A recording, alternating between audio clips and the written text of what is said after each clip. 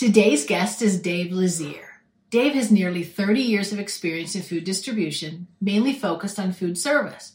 Up until now, our guests have been involved in the manufacturing of food in disciplines like food science, R&D, quality assurance, and management. Food distribution takes these products the food manufacturers produce and gets it into the hands of the people who use those products. This is an area of the food industry that I have very little experience with. And Dave does a great job of breaking it down and making it not only easy to understand, but also shows how vital it is. Hi, Dave. Welcome today. We're really interested to talk to you. And you actually work in an area that I have very little experience in. So I'm anxious to hear all about food distribution, some of the things that you've done in your career. Now, I usually start by asking people, did you get into the food business on purpose? Or was it an accident? Well, that's a great question. And thank you. First of all, thank you for inviting me here today. I'm really excited to be here and speaking to you about an industry that I'm very passionate about. And it's interesting when I've listened to some of your other podcasts and your guests have talked about how much they love the food industry. And I get that same level of passion from you when you talk about it. And it's interesting that most people in this industry do have a love for it and a passion for it because there is something exciting and it's fun and it's something that everybody can relate to.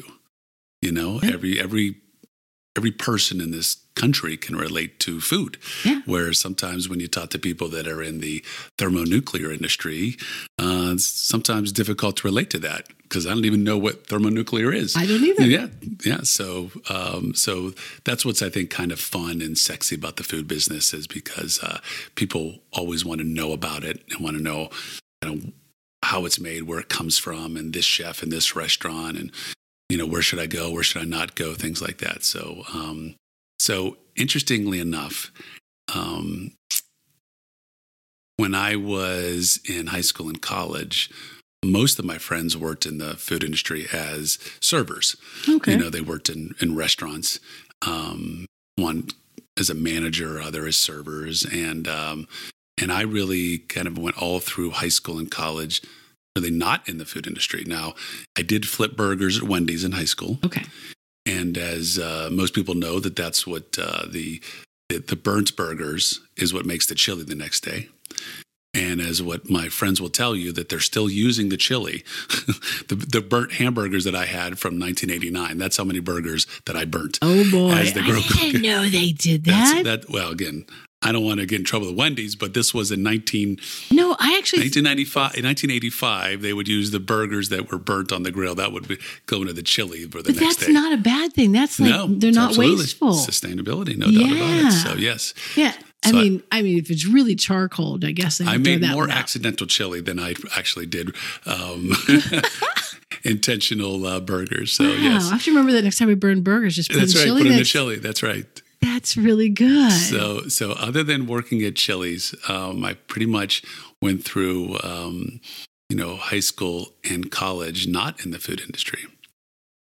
And then when I graduated from college and was looking for a job, I kind of a friend of the family of a friend was in a business that I think is no longer a business.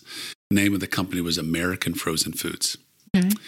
And this individual was the manager who had just opened this Pittsburgh branch. Didn't hire any salespeople yet and hired a few people in telemarketing, but I was the first salesperson. And this was the business model of American Frozen Foods. Is, again, you have to remember, this was pre-internet, so this was, early 90s. Is what they would do is you would get a phone call to your house, and they would say, "Hey, would you be interested in a 6-month supply of frozen food delivered right to your door?" I said, "Well, I'm not sure about it." Listen, we'll have one of our representatives come out, no obligation, and they would ask a few questions, like number one, kind of, do you have a credit card to know that they have some credit? Do you have a freezer? Or do you not have a freezer? And then that's all. Basically, that's the only information that I would be equipped with. So, hey, here's your lead. you have a call with the Mossman family in Butler, and they have there's 2 adults and 2 children there, and they do not have a freezer. And that would be about all the information that I would have. So I would go into their home, and I would talk about kind of the supply chain formula on where the cattle came from, how the product is procured, and then go through a process of telling them how we would be able to provide them with 6 months worth of food delivered right to their freezer at their home, and it would last for 6 months. And I would go through a process of how many times a week do you eat steak? How many times a week do you eat burgers? How many times do you eat this? And then I would come up with a formula, and then that formula would spit out and say, okay, your cost is X amount of dollars a week. And they would say, that sounds great, but I don't have a freezer. I said, okay, well, let me walk you through the benefits of owning a freezer. And I would if you took all of your bread that you didn't use and you threw in the freezer for a day, could you save $1 a week? Probably. If you bought in bulk and could put things in your freezer, could you save $1 a week? So you go through a formula, and they'd say, yes, yes, yes. And then they say, well, how much more is the freezer going to cost me? And you say, well, that's the beauty of the program. The cost I gave you includes the cost of a freezer. And they would be like, wow, that's impressive. And so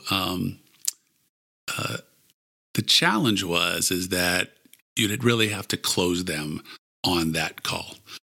If they had time to think about it or think it over, they would pretty much convince themselves out that they really needed it. However, there were people that, would say, yeah, that sounds great. And so I would sell, they would buy a freezer and they would buy 6 months worth of food. And at that point, I was pretty much done. And then company would take over from there, and they would get their delivery, and every 6 months they would get a phone call and do you want to renew? Do you want to renew? And they had a decent amount of retention business. I think that once consumers started recognizing the actual cost of the food, that's when they would say, I'm not sure this is for me. They looked at it as, okay, I'm already spending X amount of dollars per week on my grocery bill, and this is all I'm going to kind of assess this amount for this part of the grocery. But they realized, you know what, I actually don't eat that many steaks. I don't eat this much meat. So it sounds good, when they first do it, but I think after maybe 1 or 2 rounds, they say no. So I did that for a while, but that was really my entrance into the food industry.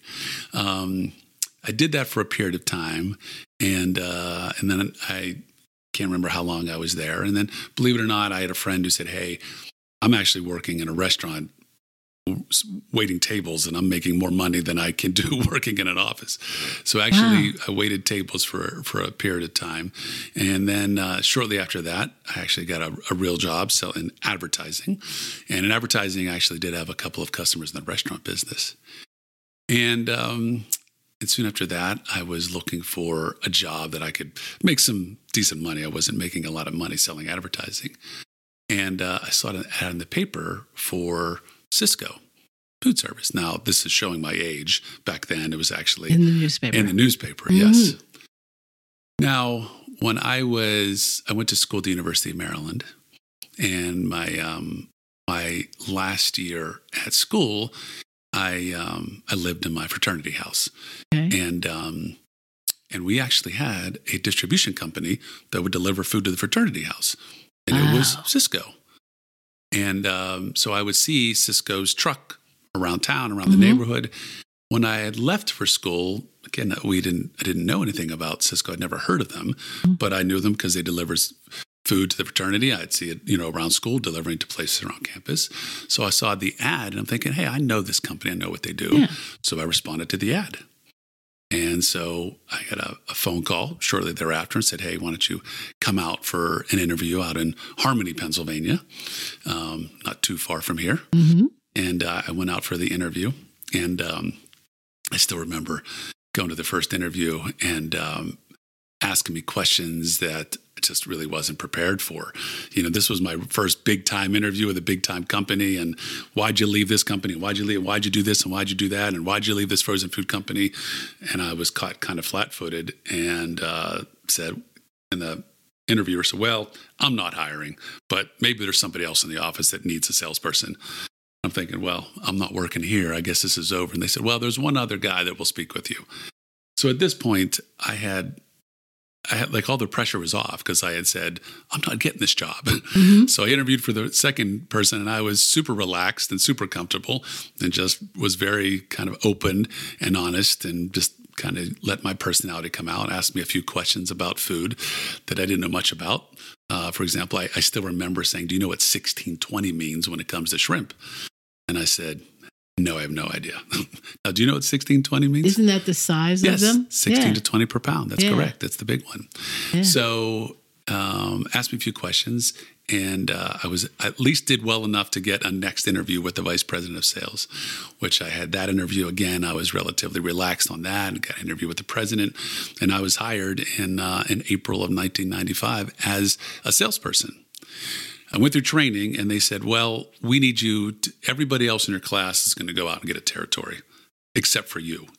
Really? Yeah. They said, we want you to be kind of an assistant salesperson. So we're going to assign you with the number one sales guy. Okay. And we're going to have you work with him because this way you'll learn the business and he needs help. Okay. Now it's funny because at the time, the number one salesperson in this market was selling, they usually determine, weekly sales is something that's a barometer for salespeople. And I remember at the time, he was selling about $50,000 a week in food to his customers. Okay. And he was the top guy. And now I think if you'd went over to most Cisco's, that would be probably more the bottom person. Right. Think about probably it. Just add a zero at the end. It would be for the top person. So, but he had great accounts. I remember he had the Grand Concourse over and so his territory was Mount Washington. So like the Lamont restaurant. If you remember a restaurant called the Grandview Saloon, it was up on Mount Washington. So we had Mount Washington and then the South Side and Station Square. And so it was a cool territory to begin in. And they were buying the high quality stuff. Yes, they were buying some high quality stuff, but we also had, bars and restaurants. Mm-hmm. There was a little restaurant that had been only open for 2 years at that point called Fatheads. And Fatheads at the time was just this very narrow place that, didn't seat very many people. The restaurant, the kitchen was down the basement, and it was, I think, 130 degrees down there year round. And the driver used to have to go in with his truck with a dolly, go up steps, go up a couple steps, turn the dolly, go down a couple steps, turn the dolly again, and go down more steps to get to the kitchen. Oh. So that the driver didn't love that account. However, Fatheads grew from that little tiny restaurant to double the size and then triple the size, and has now opened up restaurants in eastern Ohio. They brew beer in Ohio. They have multiple restaurants in Ohio, and Fatheads is now a brand of beer that is distributed all over. At least the eastern part of the country and even into the Midwest. I mean, it's this phenomenal brand of beer and their food is fantastic. And what started with this very small restaurant.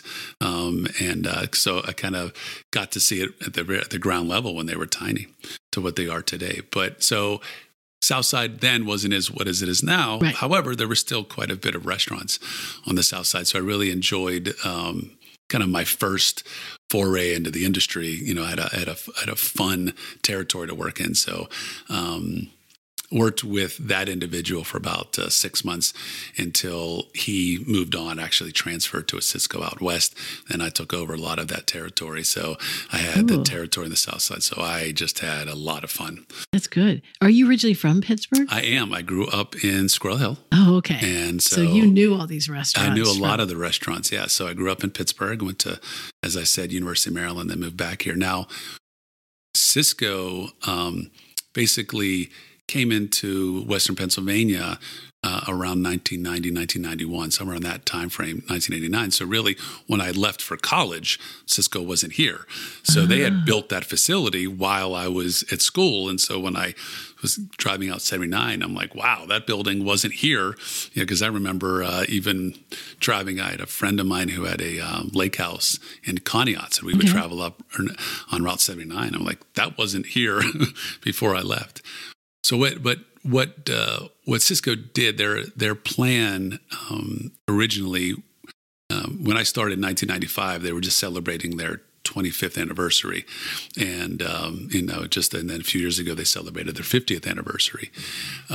What they would do at the time is Cisco would purchase a distributor in the market and then take on that distributor name to get some recognition in the marketplace. So, for example, in Baltimore, the distributor there was Smelkinson Foods. So in Baltimore, it was Cisco Smelkinson or Smelkinson Cisco. And in this market, they bought a meat company called Dector Meats. So the company here in Western Pennsylvania was called Dector Cisco. And they did that for several years until they finally changed the name and everybody became Cisco Food Service of a particular city. So we were Cisco Foods of Pittsburgh. It kind of coordinated. You remember when the proliferation of cell phones and we were no longer all 412? Oh, yeah. And they entered 724. Mm-hmm. So right around the time they had 724 is when they became Cisco Foods of Pittsburgh. So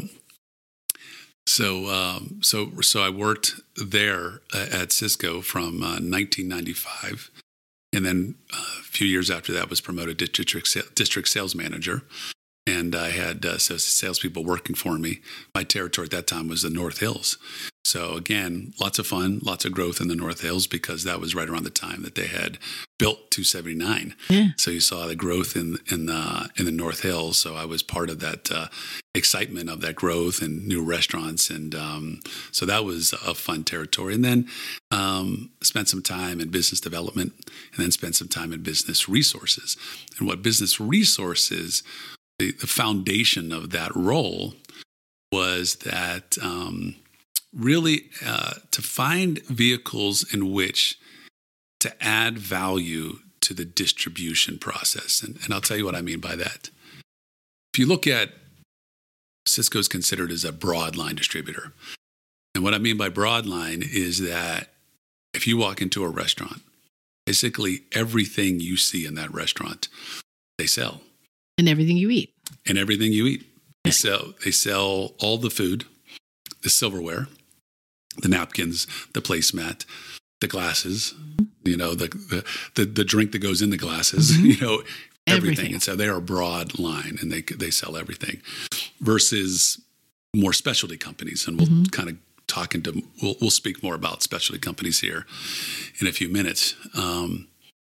What's interesting about distribution though, is that if you look at Cisco or U.S. Food Service or Performance Food Group, Gordon Food Service, Shamrock Foods, Cheney Brothers, Benny Keith. These are all companies in the top 10. Even in Erie, there's a company called Curtsy that's very big. They have a sister business called Northern Hazarat that's all through the Midwest. These are all large food service distributors. Most of them, if not all of them, don't make anything. Okay. So there's no manufacturing. Right. They are simply a distributor. Right. So they are the conduit between a manufacturer and the customer. And predominantly, they're selling a lot or distributing a lot of the same food. Mm-hmm. So really, I think many people look at distribution as commoditized because I can purchase from this company or purchase from this company. It's the same companies, a lot of the same products. So what differentiates the two? Right. And so back then, what was a movement is how can distributors find tools to help restaurants become more profitable or more efficient? So, and I'll get into that in a little more detail. So, most food service distribution companies will have kind of two different units. One is more of the kind of multi-unit side. So, for example, one of the Cisco's largest customers, Aramark. Aramark is the company that does all the food service for all the arenas here in Pittsburgh. Okay. They do Acrisure, and they do PNC Park, and they also do hockey. Mm-hmm. Can't remember the name of it right now off the top of my head. It's a shame, but they do all of these. So they do all the food service, and Aramark does a lot of schools in the area, nationwide company. Cisco's a partner for them. So that's handled on the multi-unit side. I worked on the street side, so I was dealing predominantly with mom and pops. Okay. Independent owners, maybe a small chain of 2 or 3 restaurants, sometimes 4 restaurants. And the difference between kind of independent restaurants versus multi-unit restaurants, even the chains out there, is, multi-unit restaurants or operations contract management companies like an Aramark, a Sodexo, Compass. They're able to contract, their food at a great price, and even have relationships with the manufacturers where mom and pops don't have that same type of leverage or buying power. And so where independent operators, things that they struggle with is, labor is a big element right now. So how are they, and so how will they procure items that finds that balance between value added? So a value added product is an item that is further processed in some way. So for example, I was listening to your podcast with Brian about the pizza business. Yes. And he made this reference to dough balls. And I think that's what's interesting about the pizza industry. If you look at kind of the raw goods, so if you have a pizza place that's making food from scratch, they're buying the flour, they're buying the yeast, they got the gigantic mixer that's been in the basement for 400 years that still works, and they're making dough themselves. Well, now you can go, well, I have one way in which I can value add that one, and I'll make dough balls. So we'll provide you with the dough in the form of a ball. And so you don't have to worry about the flour and the yeast. And now you just have to take that dough ball just to press it and make it into pizza. Then there's another level of value added. We'll actually sell you a raw crust. And so we take the dough press out of it. Then you take value added further, and we'll sell you a pre-cooked crust. And then there's value added. We'll sell you the whole pizza already done. Yes.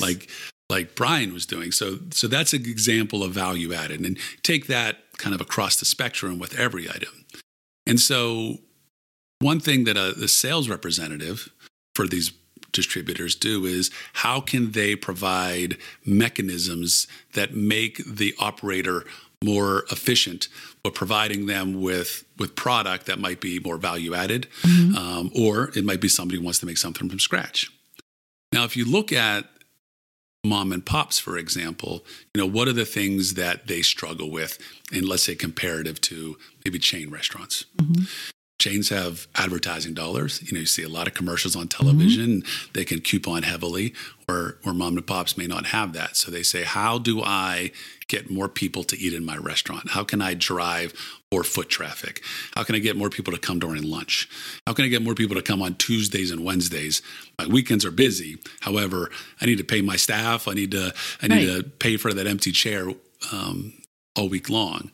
So what distributors started doing here is trying to find all of these different tools or mechanisms to outsource maybe third party.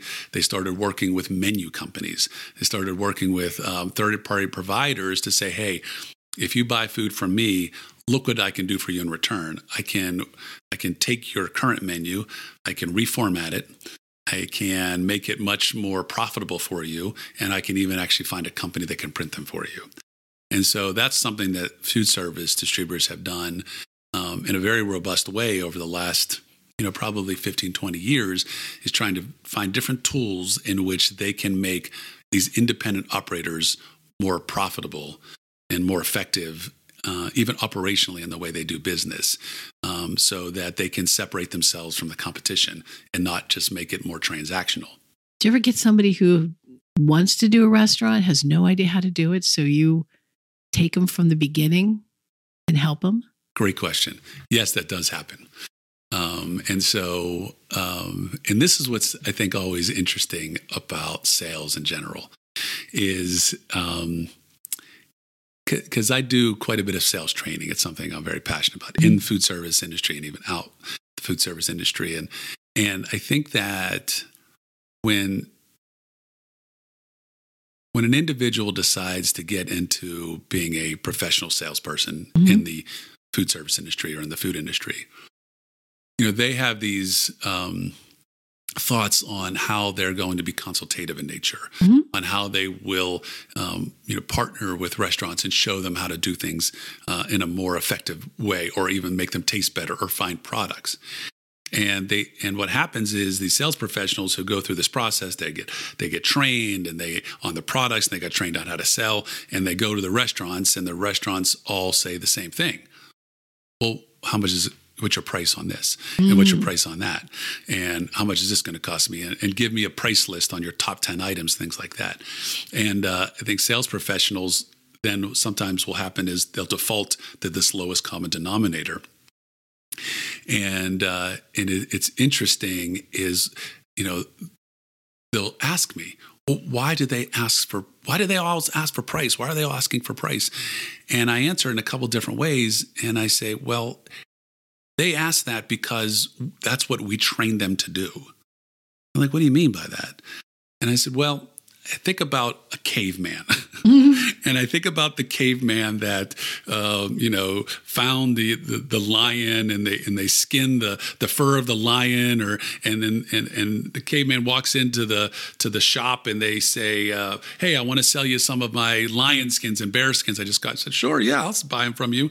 And then the next sales guy who's got lion skins and bear skins walks in and they said, well, I already have that. And the salesman says, well, what are you paying for it? I'll be at it by $1. So I think that, salespeople have trained customers over the course of 1 billion years to ask for price. Yeah. And, so we're the ones who have driven that. And also, unless you provide them with a reason to not ask for price, what else do they know? That's all they know to ask for. They don't say, hey, well, if you could tell me how to make my business more profitable, if you can show me how to reduce my labor cost, if you can show me how to reduce my food costs, then I'll buy from you. Restaurateurs don't know to ask that. So to your point, Maureen, I think what happens is that, yes, restaurateurs will get into this business not knowing very much. Right. The first thing they do is obviously try to find a chef or a kitchen manager who does know what they're doing. But what will happen is, it's really the first salesperson that's able to provide them with value. And you can define value in a lot of different ways, but value is usually the person that's able to kind of find a way how to get that account, so to speak. Now, the one thing that I found when I got into this industry that I was fascinated with is that most independent restaurants who can buy from just one distributor, everything they need for the most part can provide them with 90% of what they need. Most independent operators will buy from 2 or even 3 broadline distributors, and then will buy from anywhere between 3 to 4 kind of these middle range specialty distributors. So you might find a restaurant that has, they may buy from 2 broadliners like a Cisco and a Gordon Food Service, and then they might buy from a produce company. They might buy from a dairy company. They may have a paper and disposable company. They'll have an equipment company. They'll have a chemical company. So where chain restaurants don't do that. No. Multi-unit restaurants will predominantly have one main distributor that will provide them with 80% of what they need, and then they may buy their produce locally and their dairy local and maybe their bread local. However, 80% of what they buy. So the difference, what I've really assessed, the difference between how chain restaurants do it versus how independent restaurants do it. Chain restaurants don't rely upon procurement as a profit center. Where independents, a lot of independent operators may not have the level of expertise on how to utilize their restaurant as a source of revenue. And I'll tell you what I mean by that in a second. So what they do is an operator will say, the way that I can provide value to my business is I am going to shop 3 or 4 different distributors on my spreadsheet, and I'm going to get the best price. And they feel as though that if they can save their restaurant $150 to $200 a week on their purchase, or $300, look how much money that I'm saving the restaurant. And that's how they can provide value to their business. And so, and I look at it, how chain restaurants say, well, instead of spending my time as a general manager or a regional manager on finding the best price on ketchup this week, what I'm going to do is I am going to train my staff. Back of the house is basically the kitchen. Right. Front of the house, which is the restaurant, I'm going to train my staff to become the best that they can be. So, for example, Maureen, tell me about tell me how you would compare your experience. What's your experience when you go to an independent restaurant versus when you go to maybe a multi-unit chain? Tell me how you would differentiate between the two. Usually the chain ones are the same no matter where you go. You're going to get exactly the hamburger at Wendy's. Yes. This Wendy's is the same as that Wendy's. Right. And if you go to a pasta at Olive Garden. Yeah. In Kentucky tastes just like the pasta at Olive Garden in California and here in Pittsburgh. But if you go to the mom and pops, then you're going to get the unique food. That's right. I agree. However, if Larry is cooking on Tuesday, oh yes, it may not taste the same way that Michelle cooks it on Friday at an independent. Right. And the one thing that I think that why multi-unit restaurants are so popular is because of this. It's almost like insurance. It's you know exactly what you're going to get. And if you don't get what you want, what's going to happen? Oh, you can complain and they'll make it right. That's right. Make it right, meaning you'll get a free meal. Yes. You'll get a free dessert. Yes. You'll get a coupon to come back. Yes. And so you know that if that manager has been trained so well that the customer is king. And whatever you want, we'll make it right. We're independent. If you get a bad meal, you have no idea. Sometimes you can't find a manager. Yeah. If the manager just come over, the manager's the cook. Right, the manager might be the cook, or the manager says, "I'll get that to you." Let me do it again. Yeah. Well, I had a weird experience with Wendy's. Yeah. It was right towards the end of the pandemic, or maybe it was the height of it, but they had no lettuce. Yes. Okay. Mm-hmm. So I wanted a salad, and they said, "Well, we have no lettuce," and I'm going, "Stores, can't you walk across the street and go get some lettuce?" Like, no, we're not allowed that. And I go, so you'd rather not sell any salads? And this didn't go on for an hour. This went on for like 2 or 3 weeks. And I thought, do you realize how much business you're losing? And they had no lettuce even for the hamburgers or anything. It's not like they were hoarding it for the hamburgers. They didn't have it for the hamburgers, the chicken sandwiches, nothing. And I go, and I even said to him, do you realize that you could just come out and walk over there and buy the lettuce and come back, buy the lettuce for like $1 and sell it to me for $4. And they're like, well, we're not allowed. And there was another restaurant next to Wendy's, which we all know in Pittsburgh, Eaton Park. Mm-hmm. If Eaton Park runs out of anything, you will see Eaton Park employees in the grocery store buying it. They will be buying lettuce. They'll be buying like tomatoes because they ran out of tomatoes for the day.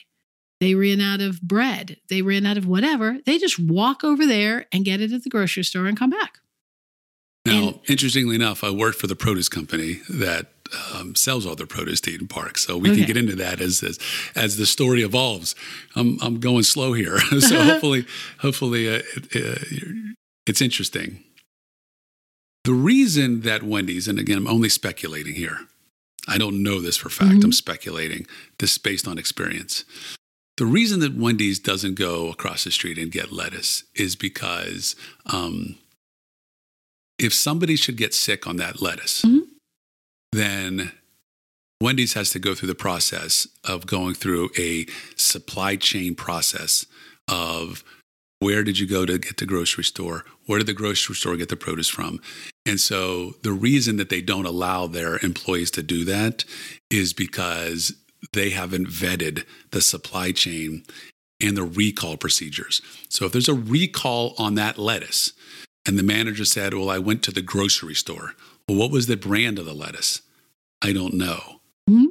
And so now you have a dilemma that Wendy's does not want to get itself into. Oh, I know, but that's so sad. That's just a sad commentary that you have to think about all the legalities. It is 100% about the legalities of it. And that's why the Wendy's manager or Eaton Park, they do obviously, Eaton Park 100% has supply chain. They know, they're very particular about where the product comes from, very focused on sustainability. I think Eaton Park's a very progressive organization that I think that this market and Eaton Park has a sister contract management group called Parkhurst that a lot of people don't know about.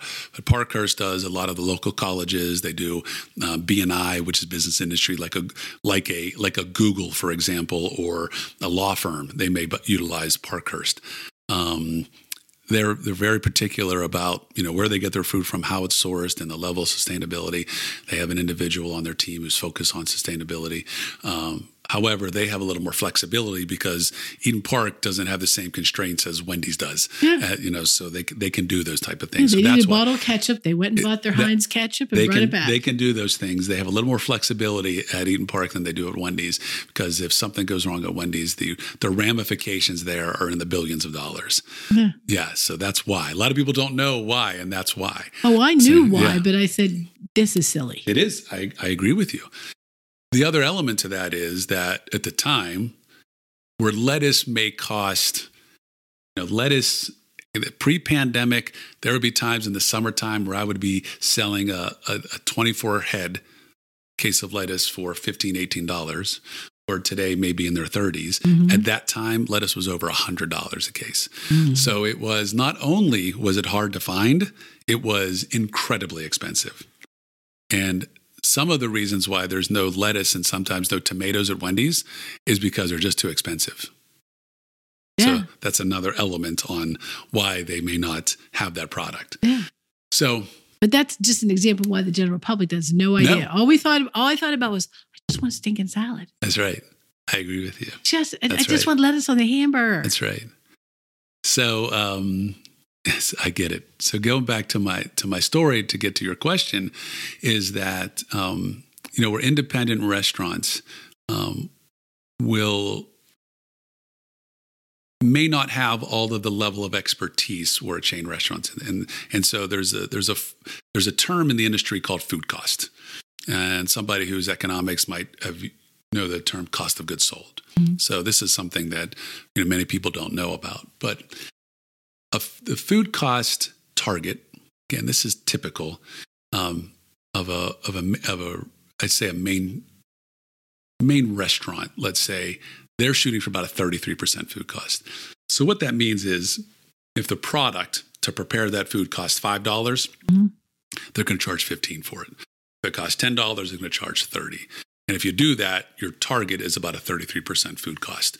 So what you buy, you multiply times 3. Now there's several factors that will change your ability to actually determine how well I'm doing. So chain restaurants every week, sometimes every month, will count all their inventory. So they know exactly what they spend on their food, how much they bought, what they have in inventory, and then they calculate it and they say, how far off am I from my targeted food cost? So I want to be at 33, well, I'm at 38. Well, what could cause that range? Most people think it's theft. It's actually not. It's actually kind of how the yield on the product and how it's working out. So, for example, on a head of lettuce, if you buy a head of lettuce at your house, how many of those outer leaves do you take off before you start cutting? You may take 2 or 3. Tomato. If you're going, now think about it, if you have a 25-pound box of tomatoes and the prep cook is there to slice the tomatoes. Well, this tomato's bruised. So does the line cook cut around the bruise, or do they just throw the tomato in the garbage? Right. So all of those factors, how much yield you're getting out of your lettuce, your tomatoes. Strip loin is a good example. Most multi-unit restaurants will get their strip steaks already cut from the supplier, where mom and pops think, well, I can cut that strip loin myself and save all that money. Right. Well, if it's a 12-ounce steak and they cut 14 ounces, it costs them money. If they cut it 10 ounces and the person at the table complains because, hey, it's not as big as that guy over there who's got a 14-ounce steak, well, now they have to say, well, let me get you a new steak. And they have to throw that in the garbage. So all of these factors on waste and yield and how much they're throwing in the garbage, that's the biggest impact on food costs. Now, absolutely, if you have a theft problem, that's going to show up in your food cost. So where multi-unit operations, they will do their food cost at a religious way, weekly or monthly, at the worst quarterly, where very few independent restaurants will actually take an inventory and do a food cost. Now, that's not to say all of them. There are that are religious about it. However, most of the majority of them, at least in the ones I've interacted with around the country, don't take the time to do a food cost. And so basically, you see that as I mentioned before, where operators will say, well, I just want the lowest price, because they aren't kind of executing all of the mechanisms that they can to be more efficient in their business and identify the products that could be better for them, or items. Too many times operators will just focus on kind of what's the price of X, instead of really looking deeper to figure out what kind of value can this supplier provide me that will make me a more efficient restaurant, make me more operationally sound in the back. Think about it this way. You go to an independent restaurant. How will a server ask if you want dessert? Did you save room? No. Right? Or they may not even ask you at all. They might just put the check down. Right. Where if you think about chain restaurants that are really training their staff really well, they may not even ask you if you want dessert. They may say to you, okay, what are you having for dessert today? Because we have this beautiful chocolate decadent cake. We've got homemade apple pie, and we've got this delicious pistachio ice cream. They don't ask you if you want dessert. They just tell you what's for dessert, and then you can choose. Now, in that scenario, as Brian mentioned in his podcast with you, people buy emotionally. Oh, yes. What's my emotional connection? Once they talked about how decadent that chocolate cake is, or if I can see the cake, I'm now making a much more emotional connection versus, did you save room? Yeah. Or, yeah. I love when you go to a restaurant and they come around with yes, absolutely. And all the desserts are on there. Right there. I'm like, I have to have one of those. Well, or the Cheesecake Factory. You walk in, you walk past all the desserts. So now think about it.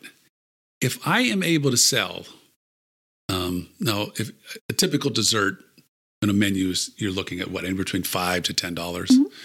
And again, going back to your food cost of 33%, those desserts may cost $1, maybe up to $2. So they're making good margin and good profit on dessert. With most of the time, unless they're making homemade, it's opening the box, slicing it. So there's not a lot of labor that is incorporated into that product. If I can get my wait staff, every table, to ask that question, what are we having for dessert? Mm-hmm. How many more desserts am I going to sell that night? If I can sell 30 more desserts on that one particular night, and I can make $3 on every dessert, I just made $90. Versus an independent operator who doesn't spend the time training their staff. They think to themselves, I can save that much money by beating up my suppliers and getting the best price. Mm. And so it's interesting where this unit manager at a Wendy's or an Applebee's or an Olive Garden isn't really focused. They're not thinking about what my price of my food is. That is already done from the procurement team. That's already been taken care of. I'm focused on running my restaurant to the most effective, efficient, profitable way that I can. And so it's interesting. I think a lot of people look at the difference between the two, and I think that's one area that a lot of folks don't think about is procurement as a profit area for independents, where I think chain, it's a means to get the products in my door so I can sell a lot of the food to my customers. I mean, Olive Gardens, you the manager opens the door, he turns around, there's already a 2-hour wait. Mm-hmm. And I think, a lot of independents wonder, how do I replicate that? And it's not that it's easy. There's a lot of competition out there, but I think too often, I think they make it harder than it needs to be. So, and living in this small town that we do, being an hour from Pittsburgh, most of our restaurants are small independents. Yeah. And so that's pretty much all we go to. Yeah. I mean, I might go to Wendy's once in a while just because it's fast. I need something, but we have restaurants that specialize in sandwiches. So everybody goes there for their sandwich, mm-hmm. and other ones specialize, in certain cuisines. And we just opened a Greek restaurant mm-hmm. here. And so we're very in tune to going to the independent That's ones. Great. Yeah. And they go, you'll see those owners at the farmer's market buying stuff for the week. Yeah. And so that's why I looked at some place like Wendy's. I'm like, if they all can go down to the farmer's market and buy some lettuce, why can't you? Yeah. Yeah. Why aren't you? And I know so one of them in town, if I called him up, I grow raspberries. If I called him and I said, a bumper crock of raspberries, you want some raspberries? He'd be like, yeah, I'll be right over. And he'd take the raspberries, yeah. And pay me for them. Yeah. Yeah, I love. I'm getting excited about what you're saying because I'm the same way. I would much rather support an independent restaurant. I think because not only because I spent most of my career in the industry, but I also recognize that I think that, as you alluded to before, you're going to get a different experience. Now again, not disparaging multi-unit chain restaurants. They do a wonderful job and they employ a tremendous amount of people. They're very important to the economy and they put out most of the time very consistent, good food. I just have a preference just because I've spent so much time with independent restaurants that I. But if you're traveling and you know what you're going to get. So, that's right. I agree. Because I could walk into Fred's hamburger place and it'd be terrible. But I know that if I go to Wendy's, it'll be exactly the way I expect it to be. So I kind of took your question about my career and I went on a couple different rabbit holes. So that's okay. So that's great.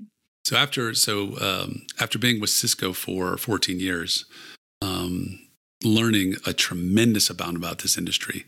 I really felt that after working there, I almost had a master's degree in sales and distribution and the customer experience. And I really kind of treasure all of that I've learned from that organization. I had an opportunity to go to work for a family-owned local produce distributor. Now, at the time, they were locally owned. They've since been bought out. Oh, okay. And I think we can talk about that more. I think as we talk about what's changing and evolving in food service. At the time, it was a woman-owned business, Mm-hmm. third generation. It was the name of the company is Paragon Foods at the time. We're in the Strip District, and they were doing business with quite a bit of chain restaurants. They had a good amount of chain restaurant business. They were doing business with University of Pittsburgh, Sodexo, which is a contract management company, Aramark contract management company. And so it was really, for me, I saw a side of the business that I had never been exposed to because I had always been on the mom and pop side. So I got to see this whole new world in the same industry, so it was really, really interesting for me to get to experience what this other side was like that I never got to see before. So it was really interesting and neat. And it was exciting for me to kind of learn this whole new world. And, I really learned as I talked about before that where restaurants at a multi-unit level or a chain will contract nationwide because of the amount of deliveries they get, which is maybe only 1 or 2 a week. Produce, they don't have enough storage for produce, Mm-hmm. and they want to make sure it's maintained fresh, and so they will buy their produce locally. And I think that's another thing that customers don't really understand about distribution model. The distribution model is, and I'll talk a little bit more about that here in a second, is I want to get as least amount of deliveries into that restaurant as possible because it is a very expensive venture. So a chain restaurant may only take 2 deliveries a week from their main supplier, and then they may get produce every day or dairy every other couple of days. One, as I said, the produce cooler is only so big. And 2, because of the freshness of the product, they want to get multiple deliveries. So what I found out, getting into this produce business, however, many of the same elements in the warehousing was very similar. Now, this is an area that I think that I found probably most fascinating, is because we can talk about broadline distribution like a U.S. Foods or a Gordon or a PFG, Performance Food Group, Cisco. And a lot of people don't understand kind of behind the scenes. I'll tell you what I mean by that. So let's think about the supply chain. All right.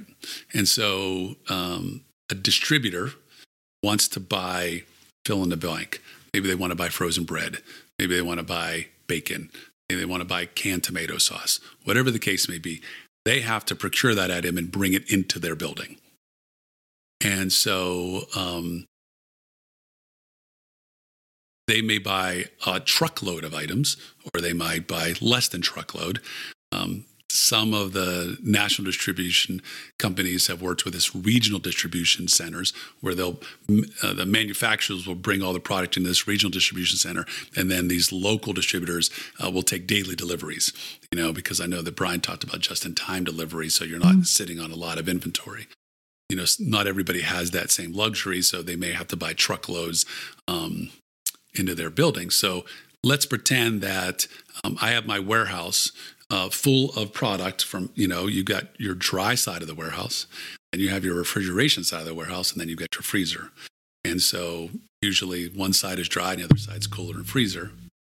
And so depending upon who you're buying from, that truck is going to either back up to the cooler freezer side or to the dry side in a typical, full line distribution or broad line distributor. So the company who's bringing the product, they're responsible to get the product to the dock. Mm-hmm. So either the driver will do it, or they'll hire something called a lumper service. A lumper service. Lumper service. So lumpers. Lumpers, okay. They're there to basically get product off the truck and bring it onto the dock. Okay. Yes. I don't want to be called a lumper. No, the lumper. But they perform a very essential function in the supply chain. And then the company has to put that product away. So let's pretend that they have, let's just say for the sake of this argument, 10 pallets of canned tomatoes. Okay. Now, that has to go into spaces in the warehouse. Now, if you think about warehouse racking, it's vertical. It may be 6 levels high. And so you're putting those canned tomatoes in the warehouse in all of these spots in the warehouse as close to what's considered a pick slot as possible. The pick slot is usually the first or second row. It's where people can reach. Mm-hmm. So they can only go so high. And so those canned tomatoes, so these canned tomatoes are going here. Next company's bringing frozen bread. That's going into the freezer and all the slots in there. And then again, other companies in the cooler. So now you have all this product from thousands of manufacturers, thousands of suppliers, all through your warehouse. And then here comes Maureen's restaurant that orders. Okay. And Maureen is ordering paper and disposable products. Maureen's ordering a couple of chemicals. She's ordering some frozen bread. She's ordering meat. She's ordering maybe some juice. She's ordering canned goods. She's ordering frozen appetizers, maybe frozen desserts. And then you've got some produce items. You've got some things in the cooler. So you've got items that are all through that warehouse. And so now you have an individual that during the night, usually between 10 p.m. and maybe 4 a.m., sometimes 6 p.m. and midnight, is going through the warehouse and getting your order. A lot of people don't think about that. Well, just like the shoppers at Target That's did. Right. And, That's right. Or the Amazon people. Right. So they have to go to, so they have they basically say, what warehouse slot it is in. And so throughout the night, you have to think about that. Maybe that warehouse slot, a pick slot, may only be able to hold 2 pallets of product. Well, through the course of the night, there may be several thousand customers that are ordering. So you're going to run out of room. So then there's another individual that has to replenish and find where that extra case of tomatoes, canned tomatoes are, bring it down and put it in the pick slot while all of this is going on. And so think about, well, what do they do with the frozen foods? Because if I ask for canned tomatoes and I ask for frozen food. So you've got one individual that's picking your frozen product. Uh-huh. You may have another individual that's in the fresh area, in the cooler area. Okay. And you have another individual that's grabbing your canned and dry or dry goods, because dry goods might be paper and disposable, could be canned products, could even be chemicals. And so all of those, those are being, and one individual, a picker, might be picking just your order. He might be picking 4 or 5 customer orders all at the same time. And so now your order is coming, and now at the end of that pick path, and you got all your canned goods, now that has to be married with your cooler products and your frozen, and then it has to be wrapped on a pallet. So your order might be on a pallet with 2 or 3 or 4 other customers that are close to. So let's say your 5th stop on the truck. You might be also with the 6th stop, the 7th drop. But again, on the truck, you've got your canned goods in one area, and you've got your cooler and frozen in another area, usually separated by a bulkhead so the product stays cool. Wow, this sounds very complicated. I know. A lot of people don't think about that. Yeah. So now then the driver now will get your product, get the canned goods and cooler goods that are usually together because the truck is refrigerated under 40 degrees. And then they'll get all that stuff out. And then they'll go around and go to the freezer section and pull all the stuff out of the frozen section, put it on the dolly, bring it into the restaurant. The restaurant says, all right, you got to go up these steps or down those steps. You have to go all the way in the back and do this. So the driver is wheeling on their dolly, maybe 8 or 10 cases at a time, back and forth, back and forth. Now, so you think about the expense of what that cost. All the product to have to get put away into the warehouse, all those different slots, then get picked, staged, and then put on a truck. And then later a driver, you have to pay for the truck, and the driver, and the insurance for the driver, and the insurance on the truck, and the tires. And every time that truck runs into something, which it does, yes. All of those things and those components. And then the driver taking the product down a ramp, or if they're lucky, they might have a lift gate, but it still has to be wheeled into the restaurant and then back, and then all those. So that you think that, how much does that cost me? And in an industry that is very commoditized. And so it is, so that's why in the distribution business, I want to deliver that restaurant as least times as possible. Yeah. And I want to get as many products on that truck as I can, because the more products I can get on that truck, the more money I can make. So if the truck is there for 15 minutes delivering food or 25 minutes, it doesn't cost the company exponentially more. However, if I'm there for 10 more minutes, I can take in another 3 dolly loads or 4 dolly loads, how much more money I can make on that stop. So that's why distributors are always kind of at each other, trying to get more cases, more product, and trying to kind of incent the operator to buy more food from them, which is why this whole formula of you've got the distributors are saying, buy as much stuff from me as possible. And the operator saying, I need to buy from multiple purveyors so that I can get the best price. So so there's this always this little kind of butting of the heads here, where salespeople, distributors like buy more, and operators saying, well, give me a better price.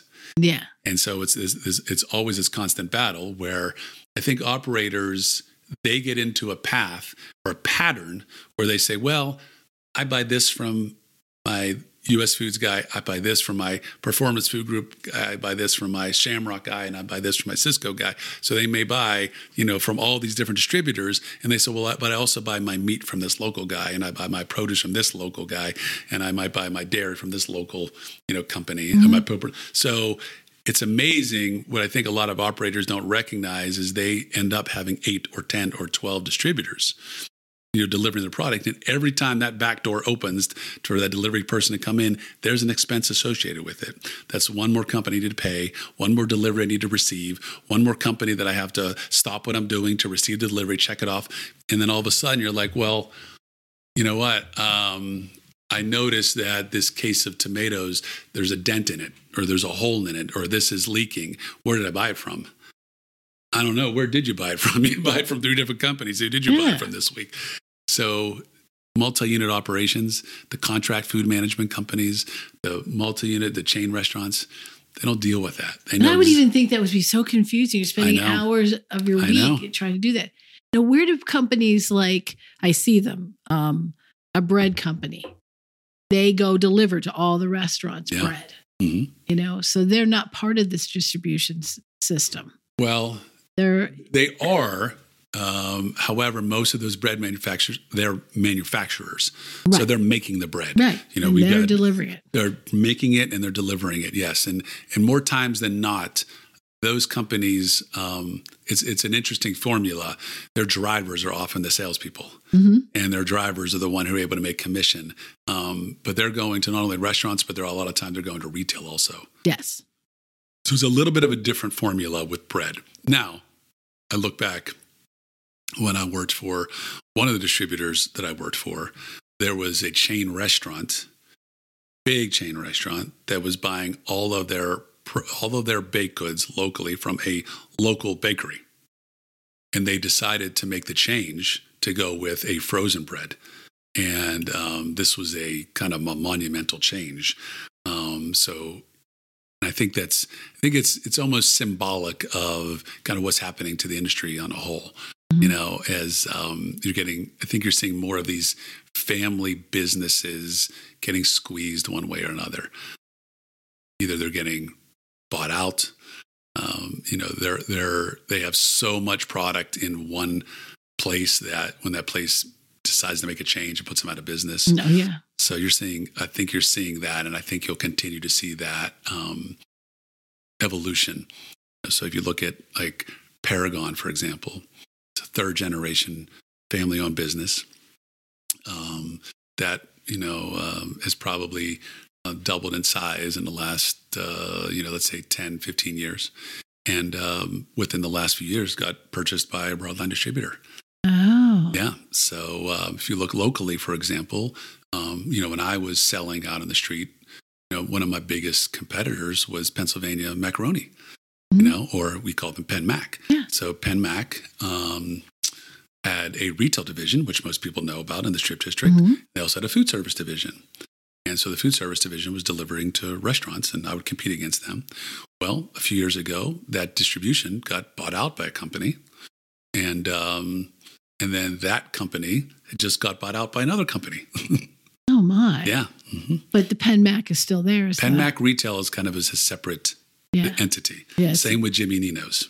Yeah. Jimmy Nino's and Penn Mac, both of their food service divisions got bought out by a company called Greco.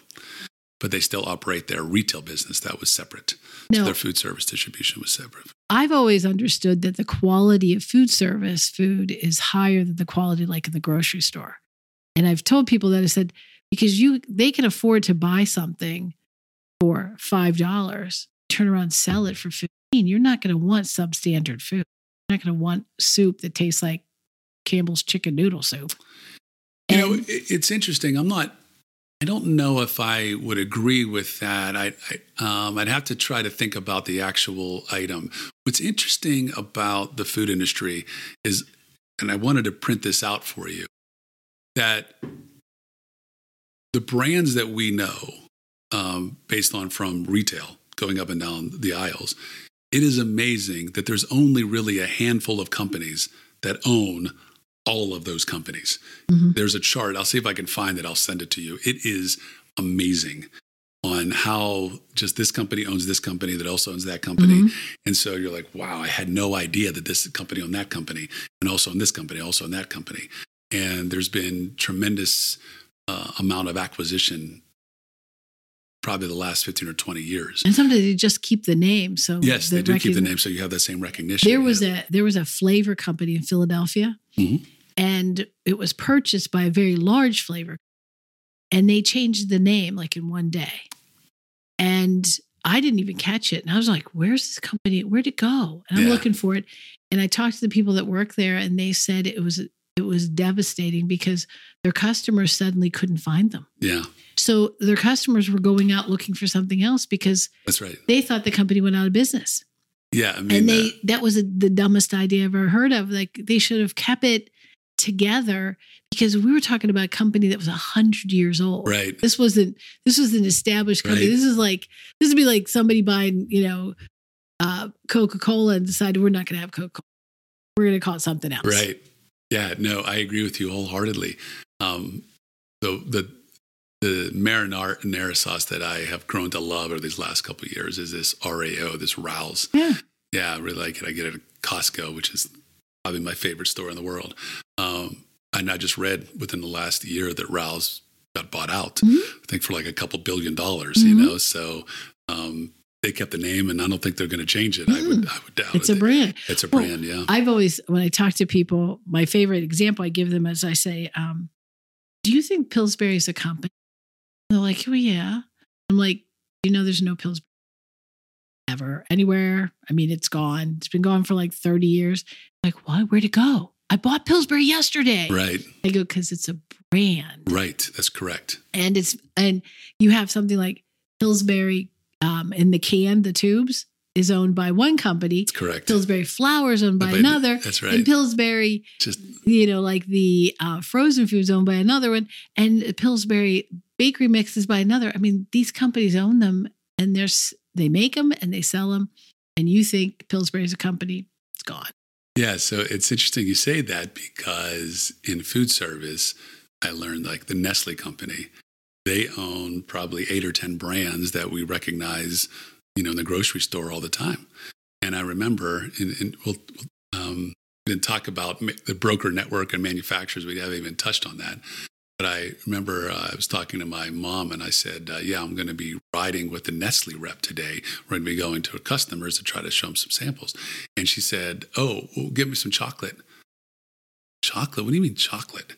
She's like, it's Nestle's. I'm like, oh my goodness. Like, I didn't even think about it, because I didn't associate Nestle's with chocolate.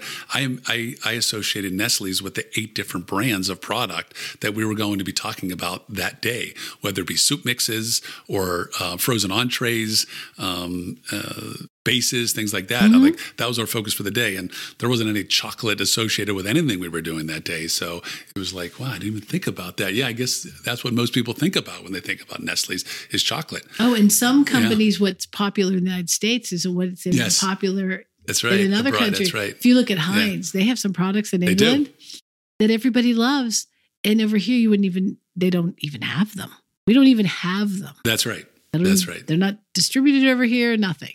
Yes, that's right. Yeah, I bought a candy bar when I was in Ireland once, and it was the Twix. The Kit Kat. The Kit Kat dark chocolate. And I wanted to buy them here in the United States, and they said, well, they're not in the United States. I said, what do you mean they're not in the United States? Kit Kats are everywhere.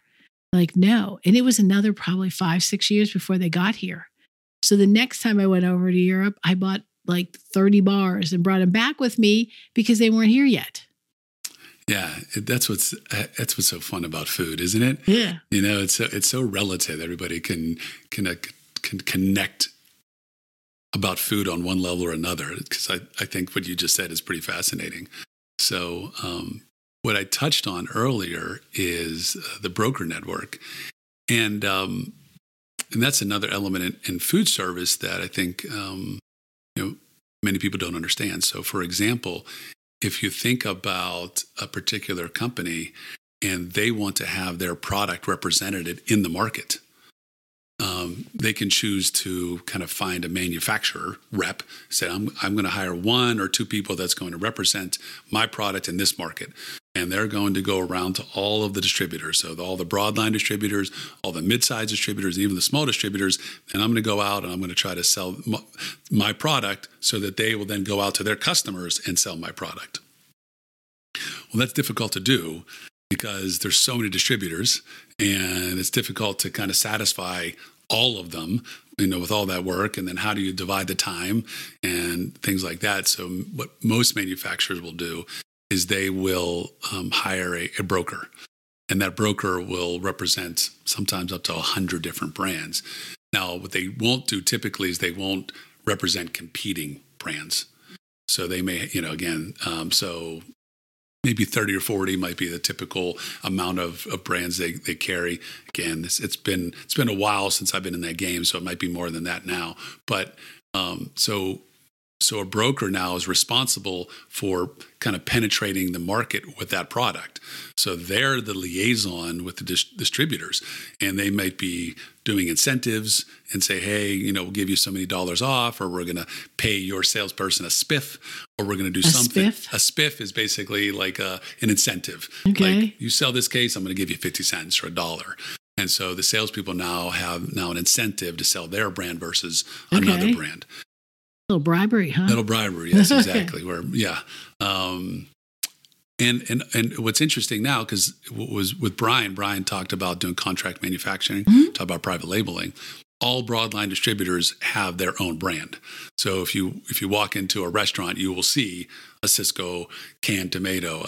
There might be U.S. Foods canned tomato. It might be Performance Food Group. It's one. So they'll have these manufacturers that will pack their brands for them. And so, truthfully, salespeople are heavily incentivized, is that a word? Yeah. To sell their brand first. So not only does it differentiate from the competition, kind of gets them hooked on the brand, and there's obviously much more money, more profitable for their own brand, just like on a Giant Eagle selling their store or Shop and Save. Or you go to Sam's Club and they have their members brand. market. That's right. You Costco's Kirkland. That's yeah. right. It's their brand. So there's more profit in their own brand.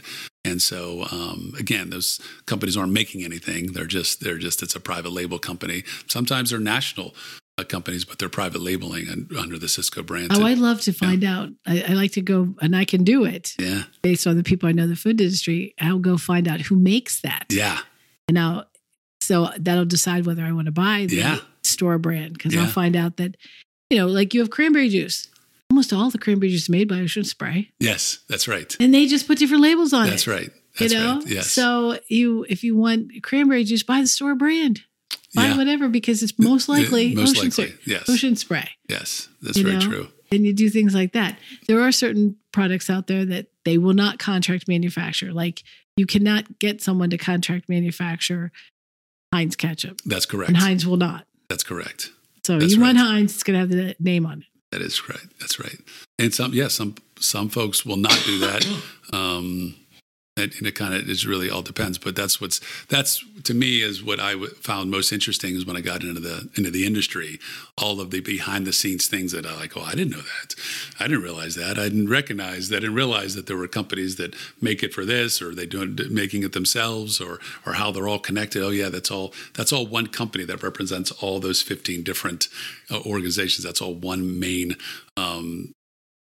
manufacturer, that those are all brands for them, which again, like as you said about Pillsbury, it was really fascinating for me to learn that all.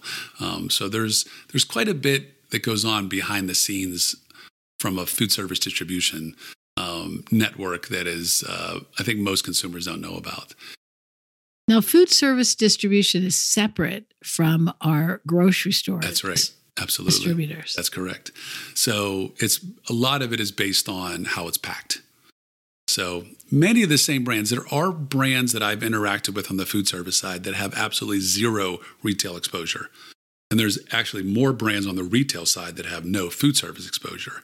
However, the majority of brands that you will see on the food service side also have recognition, or maybe a different name, but it'll have some type of retail exposure. So there's a lot of similarities between the two.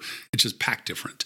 Yeah, I was going to say, because you can go into a college campus and see those brands, but they're not packaged the way I would find them in a grocery store. The one can that is prevalent in food service is a number 10 can, packed 6 to a case. And I know because I've carried them and they're very heavy. So you see 6 number 10 cans is basically kind of like the default within food service. And you very rarely will see a number 10 can in a grocery store. Right. And where things will be packed more bulk on food service, will obviously pack retail in a different packaging for the consumer. Mm-hmm. And so when you're able to pack things on a larger size, obviously it costs less money. And so food service packaging, you will see some food service packaging at times when you go like a Costco or a Sam's Club. What's interesting is that now where used to be a food retail pack or food service pack, now there's something called a club pack. Oh, yes. Yeah. So because the proliferation of BJ's and Sam's and Costco, that is so popular that there's now a club pack that's kind of in between a retail pack and a food service pack. Yeah. I like to make spaghetti sauce. Mm-hmm. And I grow my own tomatoes and I make it. But in the winter, I don't have, right. If we've used all the spaghetti sauce I made, I will go to Sam's Club, buy the number 10 can, buy the whole thing, bring it home. It's just tomato sauce. Yeah. And I will put all my own spices in it and everything. And I actually will buy 2 or 3 of them and we will can them all. Right. Because I have all the empty jars from the ones we use and I can them all. And because my family will not eat store-bought spaghetti sauce. And we're not even Italian. Your family is very spoiled. Yeah. Can tell. Well, it was... See one over there right now who's smiling because they know how spoiled they are. It was really funny is I tried every spaghetti sauce on the market for probably a good 20 years. Sure. And one day I had none. And I didn't feel like going to the store. So I took the tomato sauce and I did what my mother always did to it. And I served it and the whole family was like, what is this magical sauce? And I was like, I just spiced it. They said, don't you ever bring. So I have never bought amazing can of spaghetti sauce in probably the last 15 years. That's great. And it was just by accident. And then I was talking to my sister over the holidays, and she said that one day she asked me for the recipe. What she wanted. And I was like, I just guessed the amounts.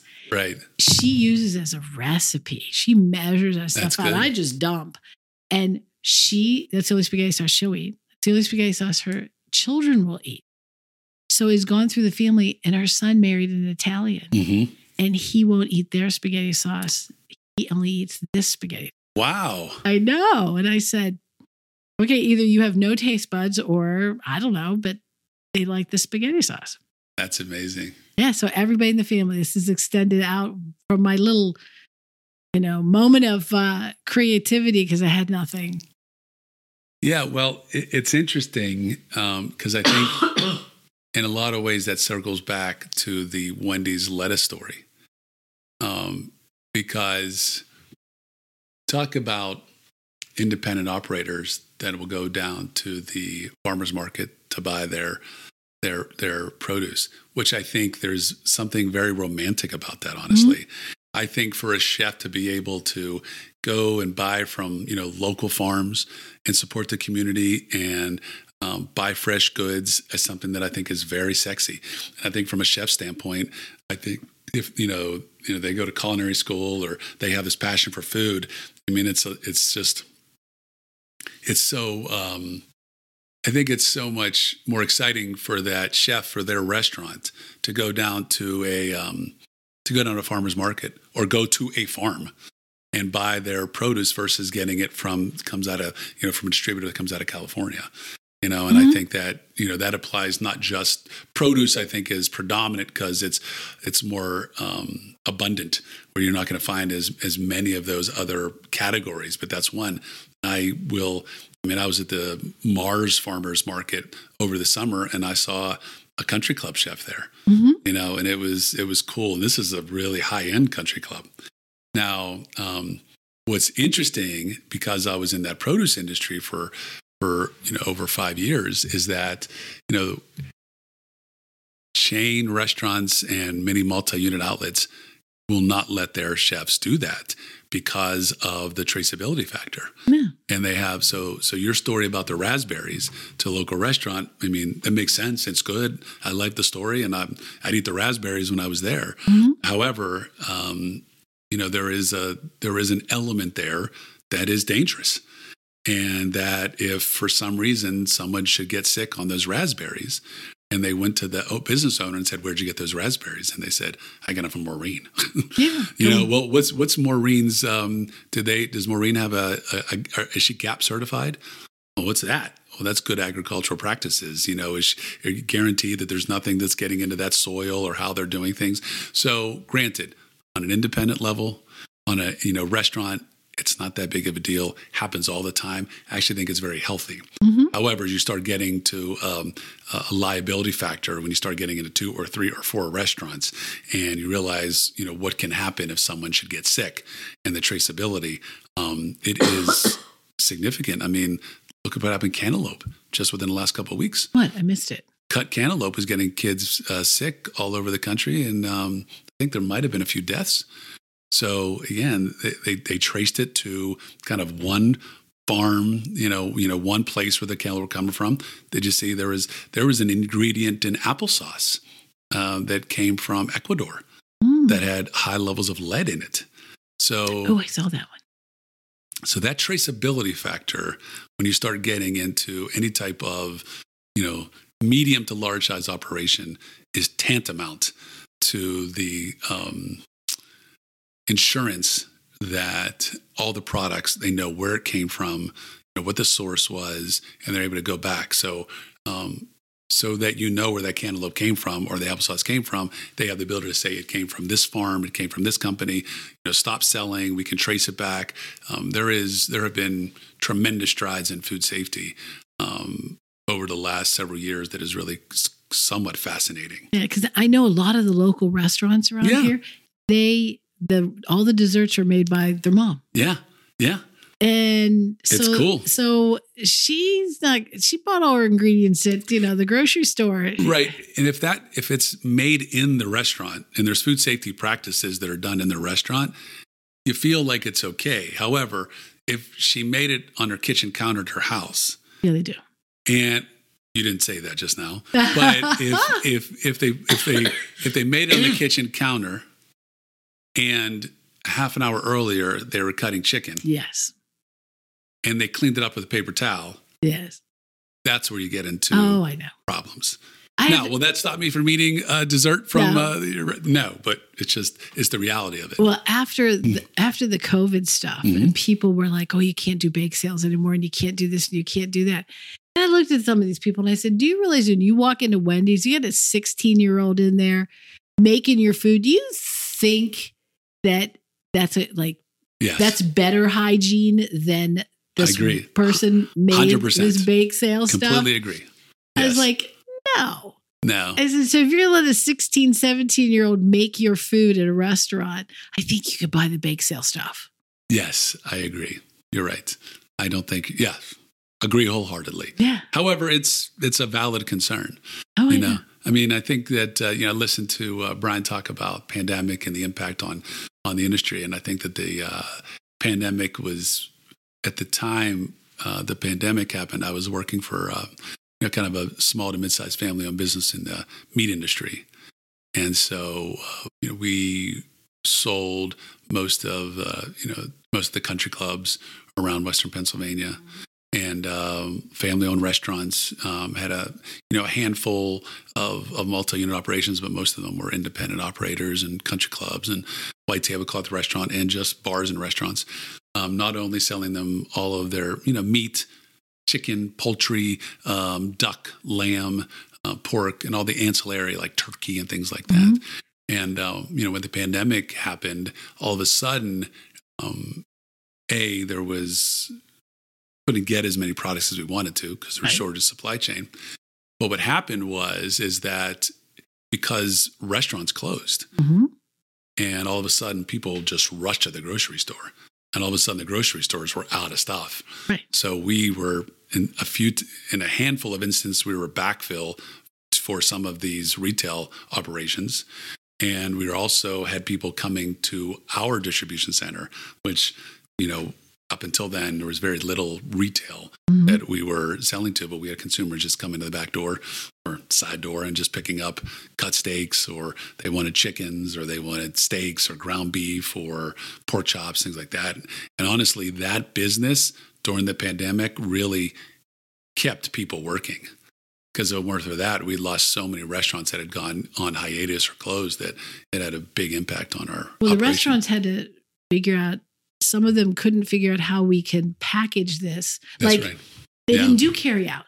That's right. So now they suddenly have to do carry out. That's right. Exactly. Because Wendy's and McDonald's and Burger King, they all did carry out all the time. That was their whole thing. So they could business. But I know some of the family-owned ones around here are like, and I ordered a couple of things from them from different restaurants during that time.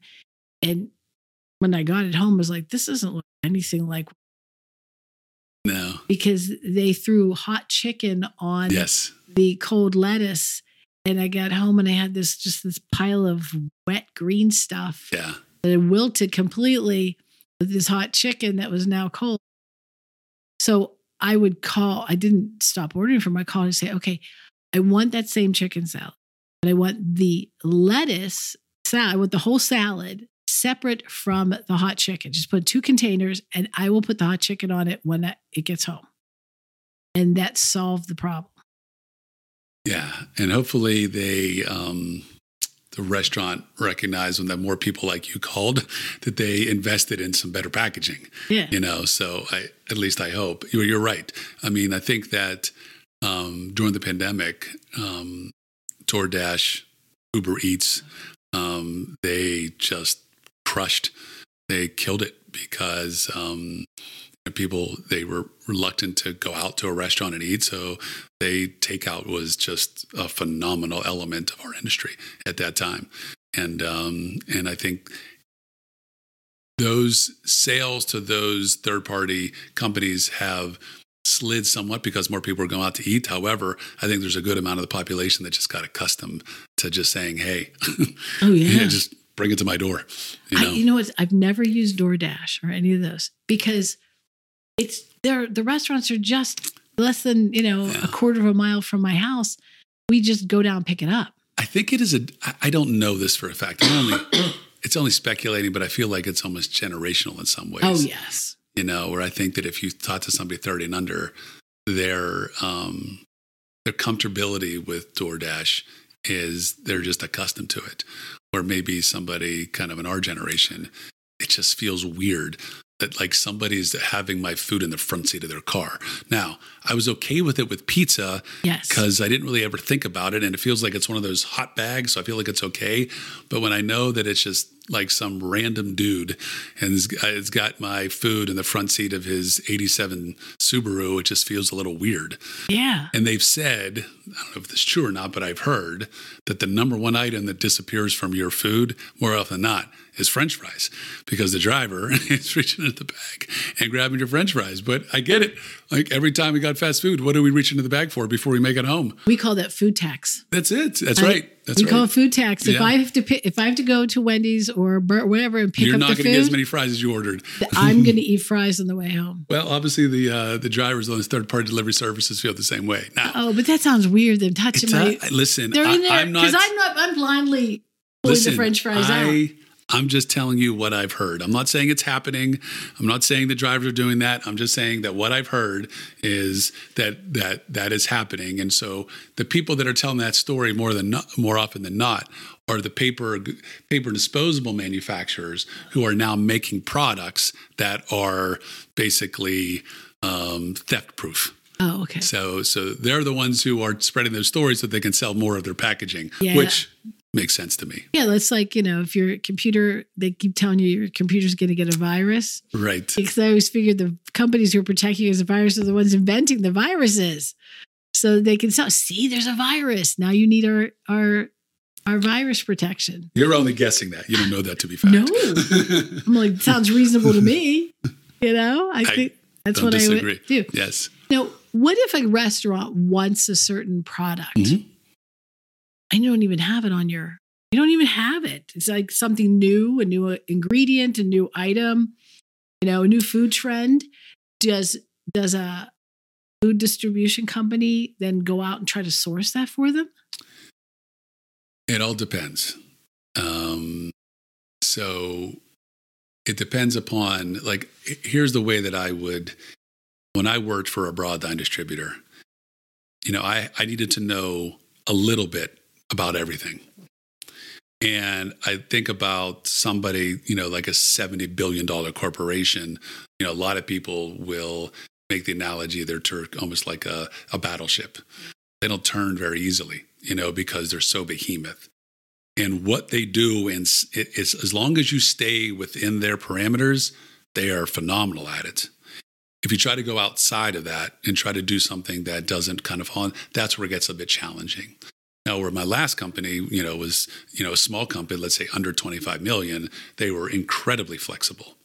And honestly, I think that that's how a family-owned business today and that size, that's how they compete against a broadliner, because they are very flexible and they're able to source things, they're able to find things. And, the last company I worked for, if you asked for something, we did everything in our power to go find it. We'll go source it from somewhere to go get it and get it to them. And I think that which is one of the reasons that I think these boutique companies have a really nice livelihood and the ability, they have staying power because they do things that the big guys can't do. And so I think that they have a really special place in the market, and every city has them, whether it's the produce company or the meat company or the dairy company. They have the ability to kind of source things, go outside the normal structure and get things and figure it out.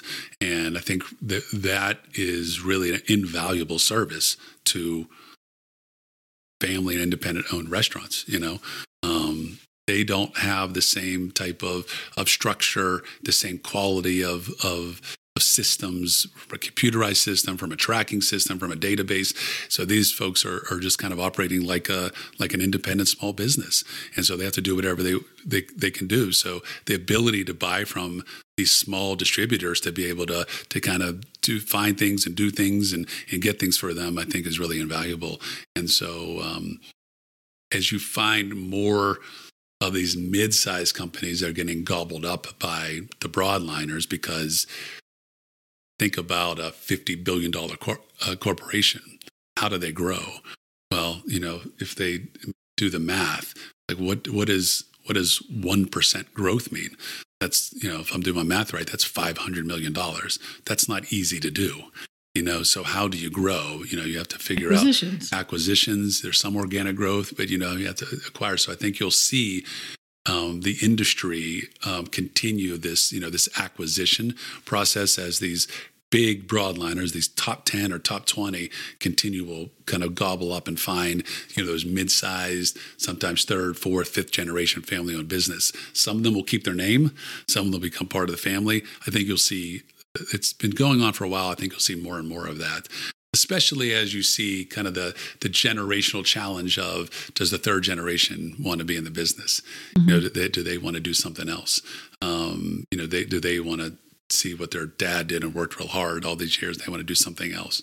And so I think you see a lot of these mid-sized companies. So I'm hopeful that these boutique organizations throughout our country that are typically multi-generation, typically family-owned, will continue to survive and serve a real important element to these independent restaurants who need them.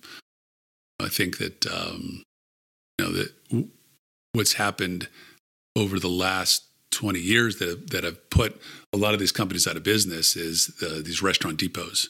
They got restaurant depots all over the country in some of the multiple cities, and they've become that place where you can go and just find what you need because it's there. And churches and fire halls, and listen, there are restaurants in this city that will get 70% of their product from Restaurant Depot. It's just it's just a different playing field. Yeah. Now, is beverages a little bit different in the food service? It is, where you will see more as far as broadline distributors will carry some products like Coke or some Pepsi. You'll see a little bit of that, more so in the bag in the box. Bag in the box is fountain drinks, not the canned goods. However, most soft drink distributors, they're good at what they do because they're giving coolers away, and they're distributing themselves, and it's easier for them. I think more times than not,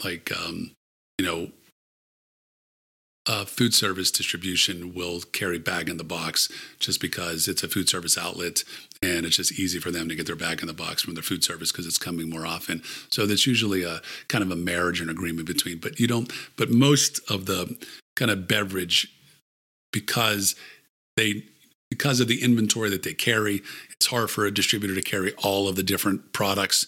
And so I think a lot of times you'll see the Coke and the Pepsi still backing their truck up to restaurants and even retail. We'll see a little bit of a marriage food service, but I think those trucks are still backing up quite a bit to those operations just because of what it is. But the food service would handle things like coffee, tea, oh, yes, absolutely.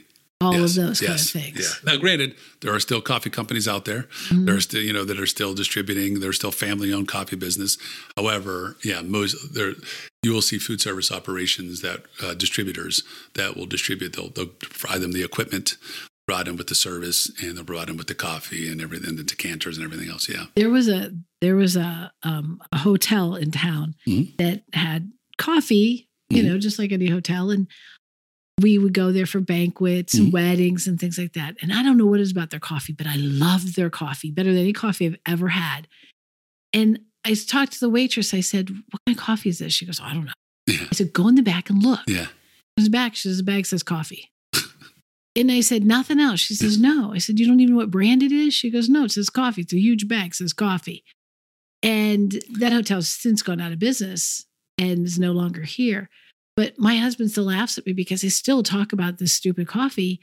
and we have no idea what it was. And she was just walking around with one of those big, those bun maker things. Yeah. So it wasn't a special process. It wasn't any cappuccino or espresso. It was just coffee. It wasn't the Days Inn, was it? Yeah. It was? Yeah.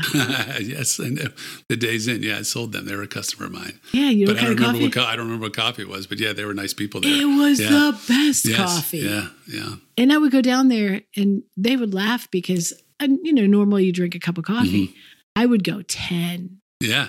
12 cups of coffee during that wedding or something. Wow. And I was like, I wanted to bribe him, just go get some of it and I'll take it home with me. Well, you basically, that bag was inside of a box and you had to figure out what the box said. Yeah. So the box would have had the name of the supplier. Now, again, there's coffee companies around. There's in Grove City, the George Howe Company. They started as a coffee company. They still sell coffee, but they're more well known for their candy and nuts. Mm-hmm. But that for years there's S&D. There's a lot of there's still some local brands, and I think coffee has changed quite a bit, especially in Western Pennsylvania. There's as many coffee shops here that are pizza places anymore. But it's I think that's another interesting dynamic. I think that when I went to work for Paragon, the one thing that I recognized, which was really interesting to me, that chefs really did have a connection to sourcing local foods. So chefs wanted to buy locally, they wanted to support local farmers, and they wanted to see what they can do that's different versus getting something that, whether it came out of California or a manufacturing plant or something that would not only taste different or taste better or have a level of sustainability or being supportive of the local economy. So I think many chefs have that connection. And at Paragon, we really try to kind of grow that local sourcing network to bring more farmers, even had local chicken, and to bring more companies into the local mix to be different and also to offer our chefs something different. At one point, we even scheduled something that we called a farmers forum, where we brought in farmers that we did business with. This was in the wintertime because the only time they can get away from their farm. We brought in farmers and we talked to them for a while about what did they want to see more from us? How can we be supportive of them? And this is how you can be more supportive of us. After we had that conversation, we brought in some of our top customers. So we had chefs and farmers together in the same room talking about kind of what each one of them wanted to see. It was really a cool dynamic to do that. It was interesting. We did that for a few years. And then even when I went back working for Cisco again, another individual, either two of us, really engineered a program to replicate that. How can we as a national, global, distributor, how can we make it local? And we were successful at the time in finding about 20 different companies that were making products here locally that we were able to enter into the kind of our supply chain and distribution. And what would be easy, it's just not, because instead of receiving an 18-wheel truck with, 24 plus pallets on it, you got a guy in a pickup truck coming back to the dock with 20 cases of lettuce or something like that. It's a different formula, or one of our trucks going and doing a backhaul and backhauling, X amount of products. It was just the formula was challenging, and you really needed individuals that were really focused on committing to that. One of the first folks that we've had that joined the local sourcing program at Cisco was a gentleman named John Jameson. So John and his wife Suki, up until just recently, were running a lamb farm out in the Latrobe area near Crabtree. A lot of people didn't even know this, but Jameson lamb sold to chefs all over the country. They had more distribution probably in San Francisco and Miami and New York and Dallas than they did here in Western Pennsylvania. John Jameson learned his lamb processing from Julia Childs. Really? Uh-huh. I didn't know that. I went to his lamb. Yeah. Did you meet John? I think I did. I met his wife. Suki. Yeah. But the one thing that I really learned, this sounds really silly, but I thought lambs were like these little animals. And so there were I thought sheep.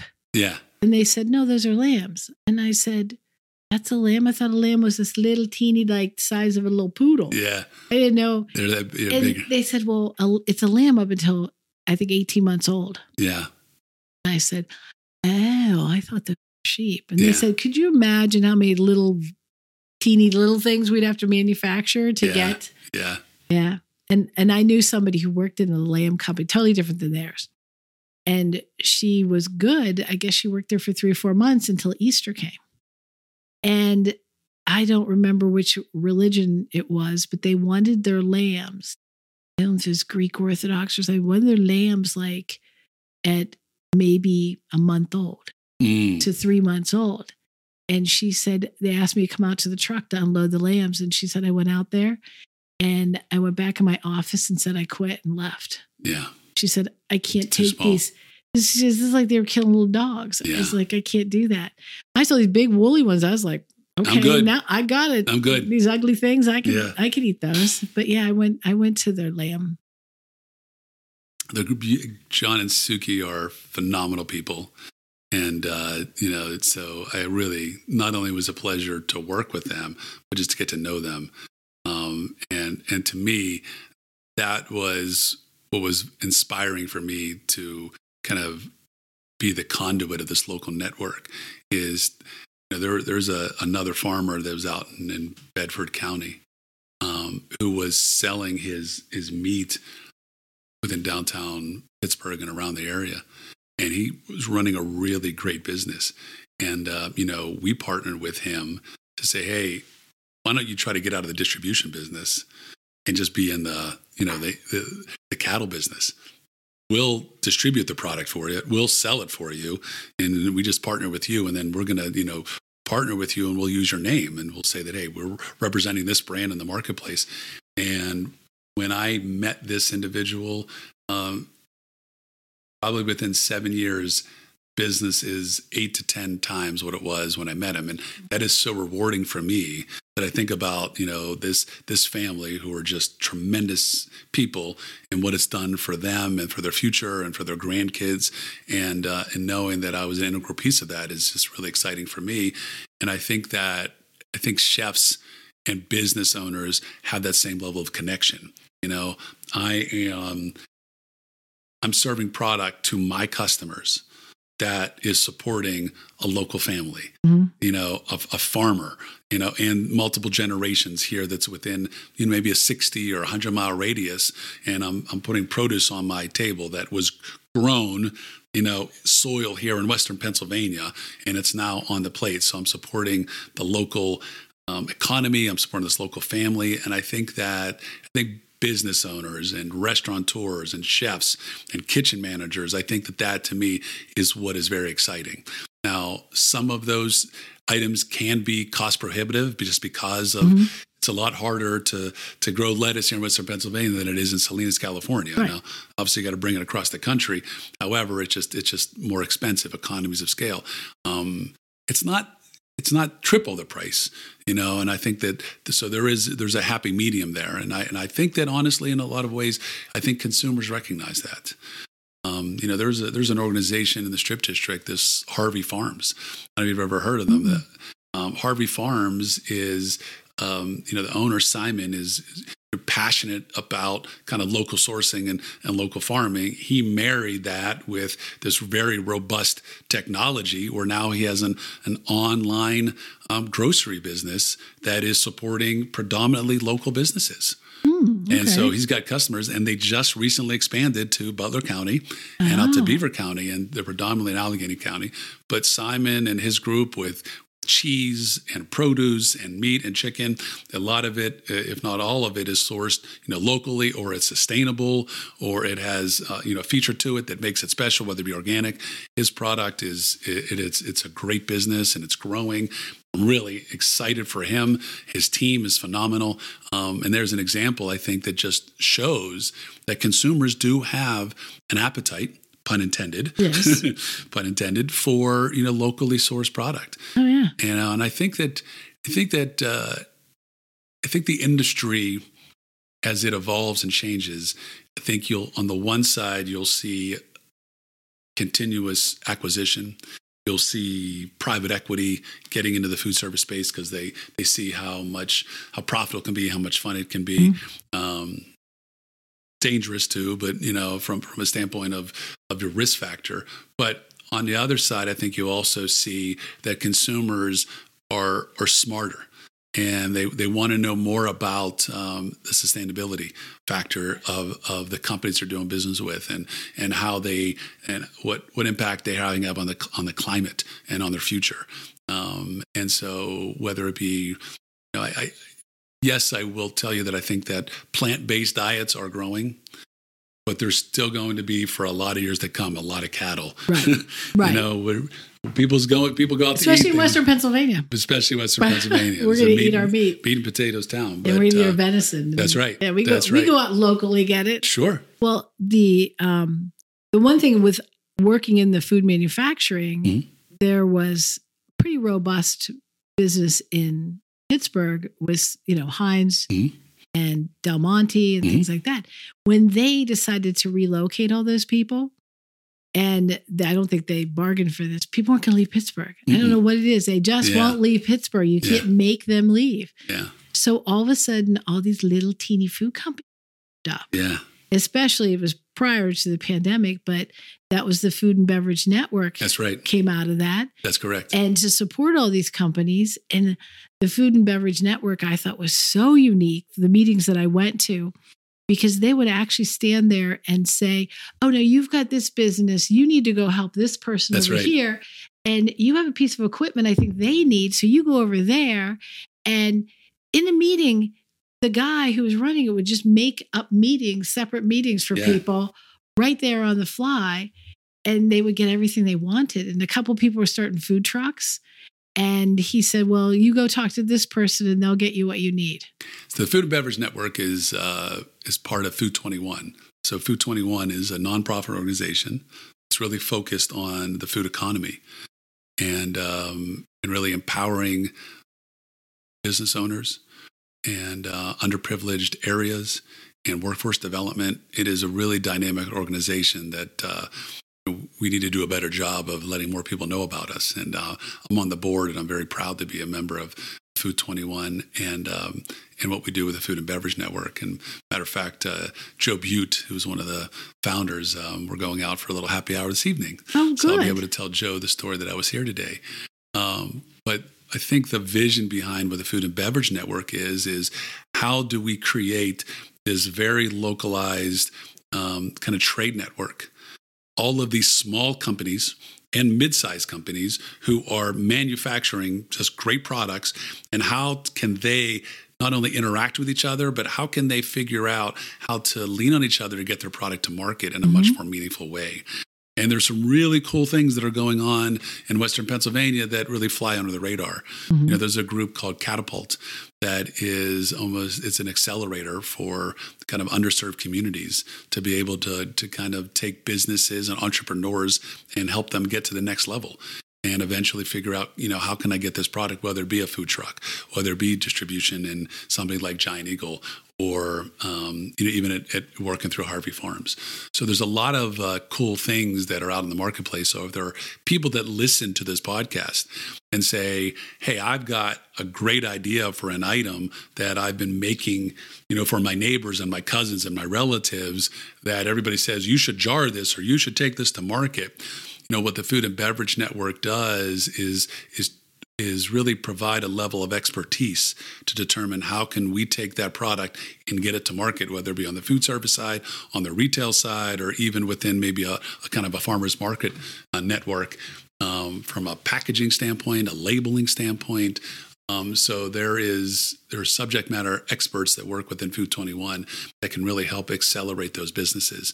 So hopefully there's some people that are listening to this podcast that fall into that category, and they can go online and look at Food 21. I think it's food21.org, or contact me, and I can help them try to get into this network. But we did an event over the summer at the New Pittsburgh Brewing Company. which is phenomenal, by the way. Mm-hmm. So you might want to reach out to them to have on a future podcast, because I got to tell you, their building, I think it's in Cheswick or Springdale. I always get those two confused. It's along the river there, but their building is immaculate. It is state of the art. The product that they're creating is really good. The people at Pittsburgh Brewing Company are phenomenal. We had an event there, and a part of the Food and Beverage Network. But what was an interesting dynamic that happened is that Scott Baker from Fifth Generation Bakery's part of Jenny Lee. Right. He was there, and then we had another individual that was in the same industry, and they said, we had an ingredient maker that burned down, and we have no idea where to, how to source this ingredient. And they, so that's kind of one of the benefits of a trade network, and say, well, I'm buying that ingredient I was buying from that same supplier. I've been able to find that ingredient over here, and I think that is really, I think, one of the more meaningful elements to a trade network. Is you're able to lean upon each other, as you referenced. So I think there's a tremendous opportunity for growth within the Food and Beverage Network. We meet every week, and we talk about how to kind of plant ourselves firmly within Western Pennsylvania, and then how we can go. There's a lot of promise there. So the more people that know about what we're doing, I think the better. Yeah, and I think that they don't even think about it as competition, even if they're in the same industry, because you help them right now. Now, when you need help down the road, they'll help you back. And so people were not like, well, I'm not telling you. Because they very well could have said, well, I'm not going to tell you where I get the ingredient. It doesn't affect their business. Tell them where you got the ingredient, and they'll do that. But they would help each other. And I enjoy those meetings. Mm-hmm. And I missed the one at the Pittsburgh Brewing. I forget, we were on vacation or something, and we missed going to that one. That was good. We always felt like a little bit of a fish out of water, because we're not selling any food. Right. We're not buying any food. Right. We can help you with your labor, but that's about it. No, however, it's a much needed element within the network, because labor is a challenge right now, and trying to source individuals that want to do it, and then have the talent and the ability to do it. So I think that we just talked about that last week, about the challenges of sourcing labor, and we get that request quite a bit. So I think, we've got some people in the network that are in the banking community. Mm-hmm. Thinking, why am I in this Food and Beverage Network? They play an important role, mm-hmm. That not only from a funding standpoint, but small business loans, kind of really charting the path to success that I think most folks don't know how to do that. So offering that level of expertise is essential. That's where I learned about the crowdfunding. Yeah, right. And exactly. They do such a good job. They do. Mm-hmm. I mean, and the examples they gave, and it was so easy. And I thought, especially in restaurants, as we always say, it's very emotional. Mm-hmm. So if you bought a little piece of this restaurant, where are you going to go? Like the example they gave us is an ice cream store. So if you bought, $10, you gave in $10 to that fund or whatever, where are you going to buy ice cream? You're going to go there where you own a piece of it, so that when the loan is called in and they're ready to distribute the money back to everybody, you got more money. They could afford to pay their loan because you gave them more business. You're going to suggest that? And I thought, this is a remarkable idea, because as they said, most restaurants walk into a bank and say they want to borrow money, and the bank's like, no. Correct. If you're successful, we'll give you money. Well, if I'm successful, I don't need your money. That's the conundrum. Yeah. It's a high risk operation. Yeah. So the crowdfunding was wonderful. Just, Great. To put that risk out over 1,000 people instead of one bank. And everybody, like they said, if everybody gave $20, then they have enough money to buy the new ice cream machine. That's right. And so 1,000 people gave $20. And I like the part that they were even limited. You weren't allowed to give. You weren't allowed to walk in and go, well, they didn't want that, because that person now felt like they had more say in what you were doing. Like, nope, everybody only gave $20. Yeah. That's all the opinion we want from you is $20 worth of opinion, not 10,000. Right. And I thought, what a wonderful idea. Yeah, I agree. That's why I liked the Fab Network, because these people were walking in. I remember this one guy, I don't remember his name or anything. he was starting a food truck. Mm-hmm. And he basically didn't even know what to ask because he didn't even know what he didn't know. That's right. And all these people just bombarded him with ideas. And the next time he came back, he had, 50% of it figured out. Now he needed the other 50%. That's right. And he was doing well. And I think at the time he was doing food trucks and he only wanted to employ people that had gotten out of the prison system. That's right. And so he was helping those kinds of people and he needed to know how to train them. Right. Because none of them knew how to cook. That's correct. Yeah. It was really interesting. Yeah. There's there's a lot of, there's more of that than people know. And so I think the Food and Beverage Network, and you maybe think of the Pittsburgh Community Kitchen because that's what they do quite a bit down in Hazelwood and what they do, and and Jennifer Flanagan's a big part of the Food and Beverage Network, and so it's almost I wish that more people knew about the good work that not only that network does, but what's going on in the food industry and how it helps people on a lot of levels. So. As we said in the very beginning, that's why I think people really like this industry. Mm-hmm. And once they get in it, it's hard to get out of it because it's in your blood. And it's something that I've always been passionate about, and I've always had a lot of fun in it too. Yeah, because everybody talks about the favorite recipe from grandma or right. something like that, and so everybody has a connection to food. Mm-hmm. So they do that. Well, I think that we pretty much covered all of it. You have taught me so much. Good. I really didn't understand the food distribution stuff. So now I feel much better about it. Good. And I think you probably helped a lot of listeners to understand. I hope so. There's a lot of moving pieces to it. Yeah, there is. And I'm glad that there's big companies out there, meal size and little companies that are moving around for us because we get to benefit from eating all this really good food. Absolutely. You're right. Thank you very much for coming. Thank you. I appreciate it.